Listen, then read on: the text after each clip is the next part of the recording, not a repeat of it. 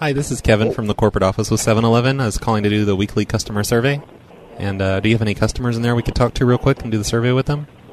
Sure, hold on one second. Okay. Is anybody here willing to do a survey, a real brief survey with just like to ask you about? Come on this side. Hello? Hi, this is a friend of the cashier's there. And she's kind of shy, but, you know, she wants me to... She was asking me to ask you if, you know, you'll go out on a date with her if you swing that way. She kind of has a thing for you. She has a crush. Oh. And do you think, you know, you'd be interested in going out with her? Like, you know, is she your type? Is she somebody you consider? Are you being serious? Yeah, completely serious. She's just, she's wants to ask, but she's afraid to. And also she's busy with customers. You know, I'm not, I'm only interested in guys, but thanks. But no, like, have you ever tried girls? I mean, you know, it could be fun. You know, just like an experiment type thing.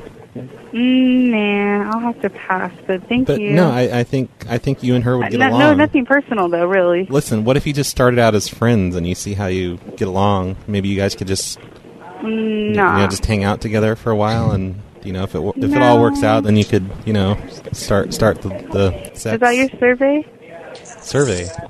Is that your survey? Did she say something about a survey? I don't know what you're talking about. She just said, "Here's that girl's coming in, that one I've been telling you about. You know, will you talk to her?" I can't hear you. What? You're breaking up. She was saying that girl's coming in, the one I've been talking to you about, and I really want her to go out with me. I can't hear you. Hello? Why can't you hear me? Hello? Hi. Hello? Hi. You're lying. You can hear me. Is something wrong with your guys' phone? I don't know. I think it's...